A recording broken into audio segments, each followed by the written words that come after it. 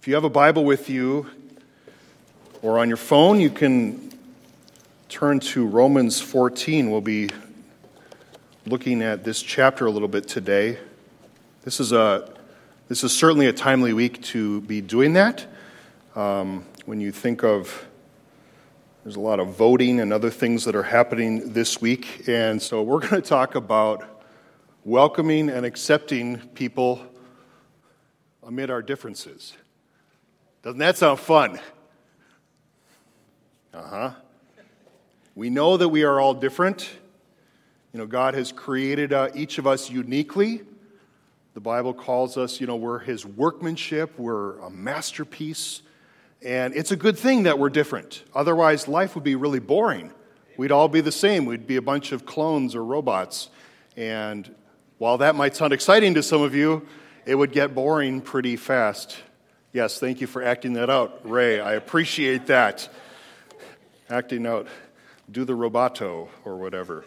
We each have different opinions and we have thoughts about different various issues of life. And we see a huge range of preferences about how to live or play, or even here in the church about how to worship, how to best live out our faith. And so often in our world today, we almost receive that message that if you have a difference from somebody, not only should you not get along, but they are automatically your enemy. And the Bible says the complete opposite of that. And even if someone is your enemy, what does the Bible encourage and command us to do? It says to not only love your enemy, but to pray for them, not to seek ill will. Our world often views differences of opinion or conviction, no matter how small, as life or death matters. Hills that you have to die on, no matter how small they may be. And we see this play out almost every day in the news, on social media, in our political cycle, and even in everyday circumstances. They open up the grocery aisle next to you, and somebody gets there, and you've been sitting in the line, and you feel this is an unjust situation that I have to stand here for a few more moments. And they got there first. So it can be very big things and it can be very small things. Suddenly, even the smallest thing becomes something that can justify taking action to destroy the other person as if they were an enemy. For followers of Jesus, however, engaging in this way, both in the church and in our broad lives in the world, this can end up sabotaging the relationships and the goal of unity that we seek to build in the church. And hopefully that spreads out into our whole life, the relationships that we're forming. Many of you know the name of Billy Graham. He's been around for a while. His wife is named Ruth.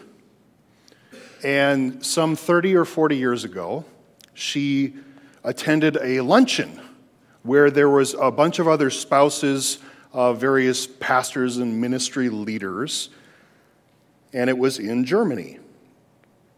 Now, the group that she was joining for their luncheon had a particular set of beliefs about how they thought people should act in the world. And notably, they believed that women should dress what they called respectably conservative, such as no makeup. At that lunch, one spouse saw that Ruth was wearing mascara.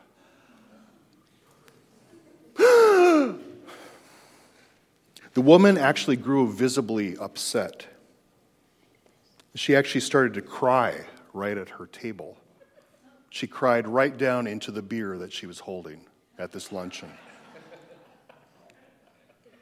Now, on the other side of the table, Ruth was too bothered by the beer. Ruth was also bothered by the beer drinking. And while she didn't start crying, she was thinking, what respectable person would do that at lunch, and no less at a church event? Ironically, the purpose of this meal was to prepare for an event where many different Christians would come together as one. both were upset over the choices and preferences of the other. And their responses threatened to undo the good work that had begun by bringing a diverse group of followers of Jesus together. Now, whether this example looms large or small in your mind, the Bible actually provides counsel for us, for followers of Christ, as to how we are to address inevitable differences in the kingdom of God. In Romans 14, the Apostle Paul actually provides a baseline for how we are to conduct ourselves so that we can grow and thrive in this life together. Now, Paul does this in other letters that he's written as well, but in Romans in particular, he takes a fairly muted approach or reasonable approach. Sometimes in some of Paul's other letters, it's almost like you're reading it and you can just sense him getting fired up about things. He doesn't quite do that here. He has a very measured response. See, Paul is writing this to a church or a series of house churches in Rome that are comprised of largely Gentiles, non-Jewish people, converts to Christianity, and some Jewish Christians who believe in Jesus.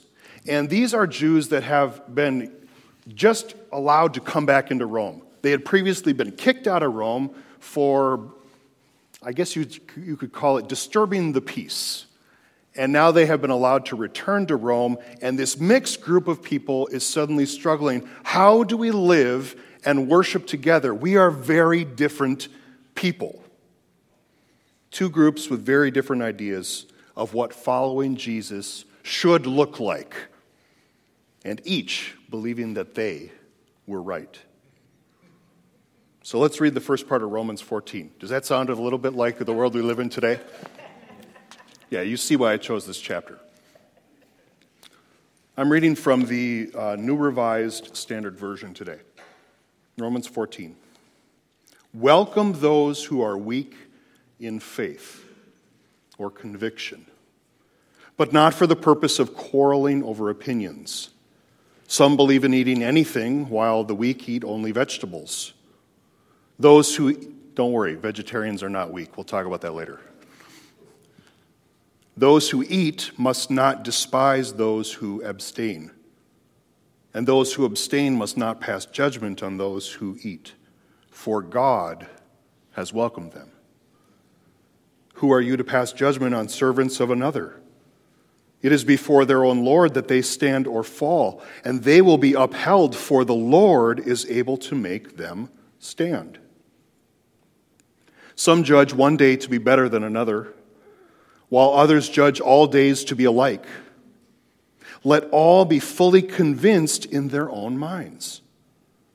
Those who observe the day, observe it in honor of the Lord. We're talking about some of the Sabbath observations.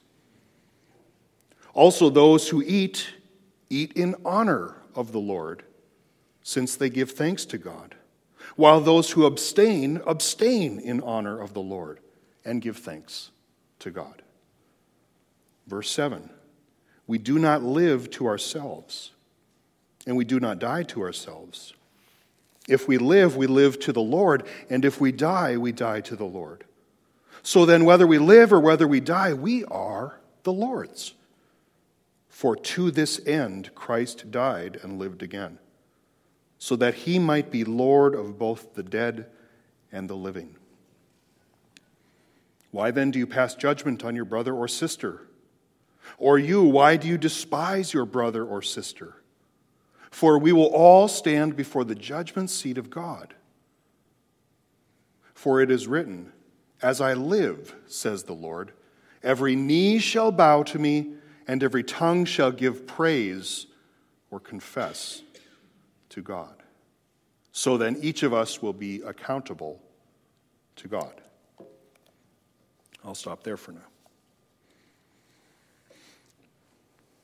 Now today you probably wouldn't worry too much about a vegetarian dish on the menu. Or you might not be too bothered by watching somebody eat a hot dog, whether it's beef or pork. But a potluck in the first century would have been a tense experience. People would want to throw down because of what you ate or didn't eat.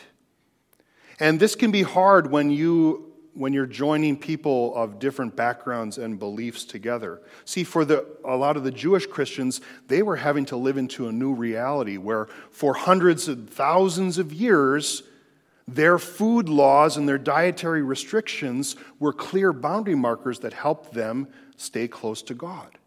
And now, in Jesus Christ, He has torn down all barriers, all divisions. And so they are struggling with how does this work itself out in our life of faith. Food practices were deeply held beliefs because of that long history of boundaries around what was considered clean and unclean. But this was a new era. How do we live together as one group? How do we live out our faith as disciples of Christ and worship together as one group?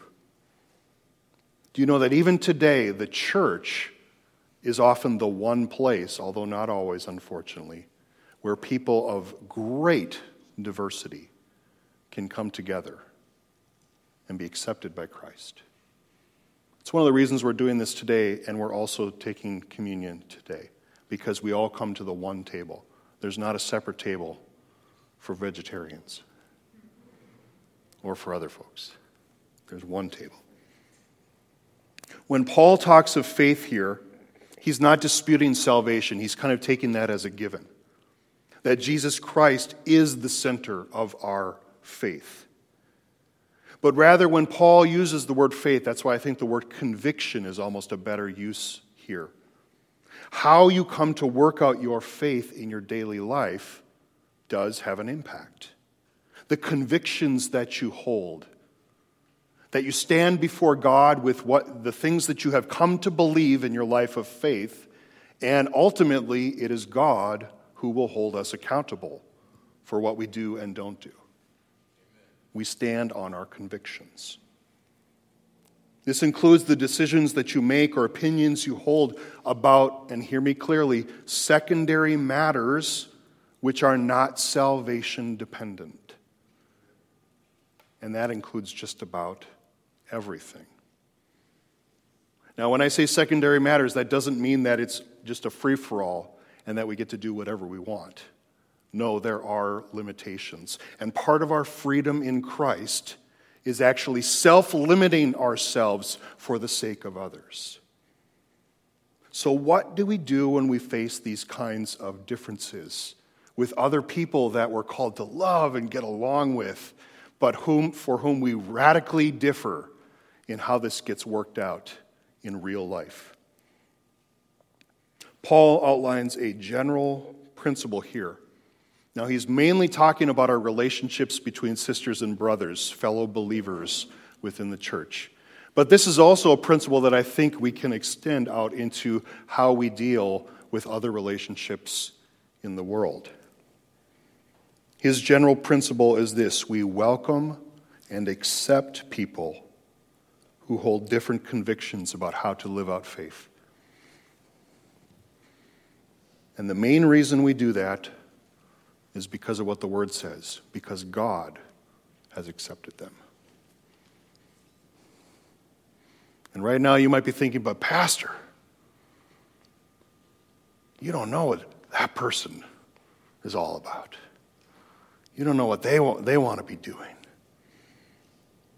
We welcome and accept people who hold different convictions about how to live out faith, because the convictions that we hold, we are accountable for, and we stand before God in His presence, and we will offer those convictions directly to Him, and one day we will be judged for that.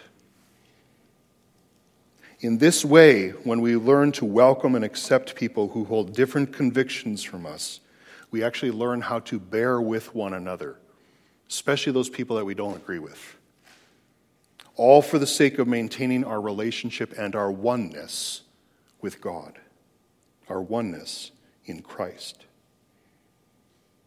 Now, this is where we do need to have make some distinctions or almost a caveat, and hopefully this serves us well, not just here, but in our life in general, that acceptance doesn't mean agreement. You don't have to agree with someone to accept them. And unity doesn't mean uniformity. That as Christ calls us to be one, he doesn't expect that we all have a uniform set of practices. This will become clear in just a moment. Unity does not mean uniformity. Acceptance is all about working to maintain unity as we show love to one another. And this is difficult and hard, as we well know. It is hard to be one. In the case of this church in Rome, one side despised the opinion of the other, and the other side judged them and held the other ones in contempt. Both sides thought they were right in their practices, and they were. But both sides also had the complete wrong attitudes in how they approached their sisters and brothers. The attitude of each side threatened their fellowship. You've heard me say this before. It all sort of stems from the heart. That if our heart is not right, it affects everything else. Paul provides this principle of accepting other believers without arguing or passing judgment about opinions and practices. And I want to highlight just a few reasons about why this matters for us today. First, in verse 6, there's a phrase in verse 6. Those who hold different convictions or faith practices within the church do so in order to honor the Lord. So this doesn't mean that anything you believe is correct. It means that you come to certain convictions as you walk in faith with the Lord, and you bring those convictions to God, and in so doing, you honor the Lord. So that therefore means that anything we bring in that way, any conviction that we hold, if it can't stand the test of God, if it can't hold up under the weight of Scripture, then we must not be right, or at least not on the right path in that moment.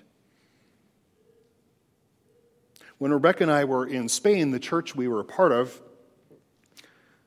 celebrated communion, get this, every single Sunday. Oh my goodness. Every single Sunday. And I remember the first time I experienced that. You know, you come up and you participate. And then we came back the next week and we did it again. Now, this wasn't something that I grew up with. I grew up from a tradition of once a month. That's plenty. I don't think that that's actually the approach they took. They just celebrated it once a month. Some churches do it twice a month. It used to be some churches would do it once a quarter. I thought that celebrating it weekly might cheapen or weaken the impact that it could have. But after talking and learning from other people who were already a part of that church, it started to make sense. Many people had come from different religious traditions. A large number had grown up in the Catholic Church, and celebrating weekly communion was an important way to honor the Lord. And in that, I learned, okay, this is why we choose to do this in this particular church. Just like Ruth at that luncheon in Germany, each believed they were honoring the Lord through their actions and decisions, whether not to wear something or not to drink something. Their convictions were in the right place, but it was their attitude toward the other that was missing the mark. It's why context matters, my friends, something that is sorely lacking in our society today. Context matters as we seek to understand one another. In this, we learn that there are many different ways to honor the Lord. The second reason we learn to welcome and accept and bear with one another, verse 9, is because of this. Christ is Lord. Now that might seem like a no-brainer to you. But we need to be reminded of this, that Christ is Lord of everything and everyone at every time. And all whom Christ brings unto himself, he accepts. And what God has called clean, let us not call unclean. This is very hard. Christ died and rose for all of us, and he creates a community of people that works to break down barriers that would normally, in the rest of our life, keep us apart. Verse 3 says that God has welcomed people, so we do as well. Does this mean that we may have to limit our own actions or willingly limit our freedoms if it upsets another? Absolutely. Paul would say that too. He would say, yes, absolutely. We need to watch ourselves sometimes. Verse 7 says that we do not live or die merely for ourselves, but we belong to the Lord.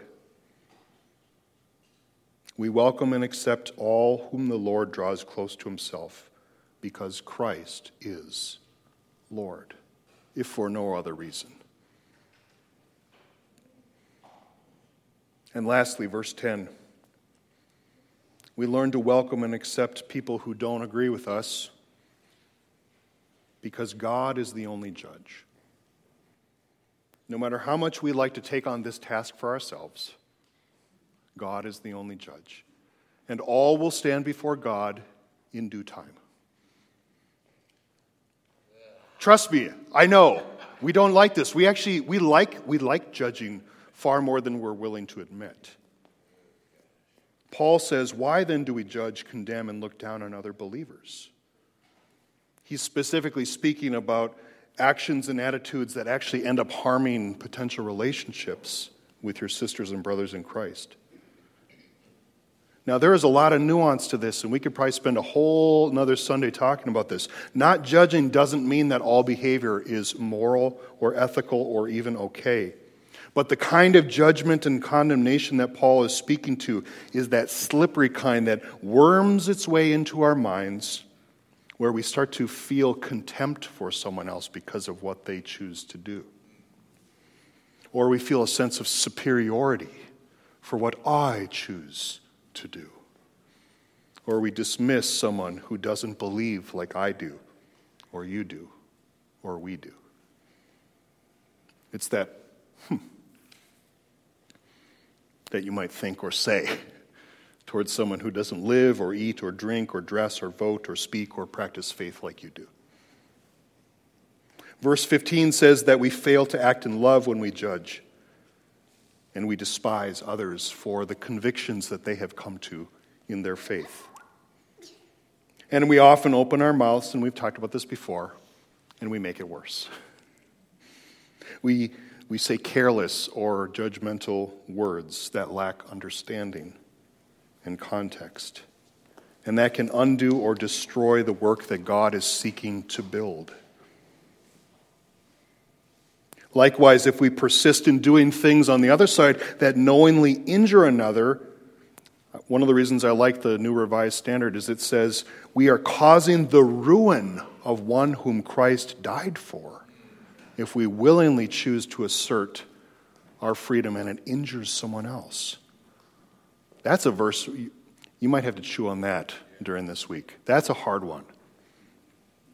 When I read that, I thought, ouch, my eyebrows kind of went up a little bit. What translation is that? New Revised Standard Version. All it means is that the stakes are high, my friends, when it comes to how we live out our convictions.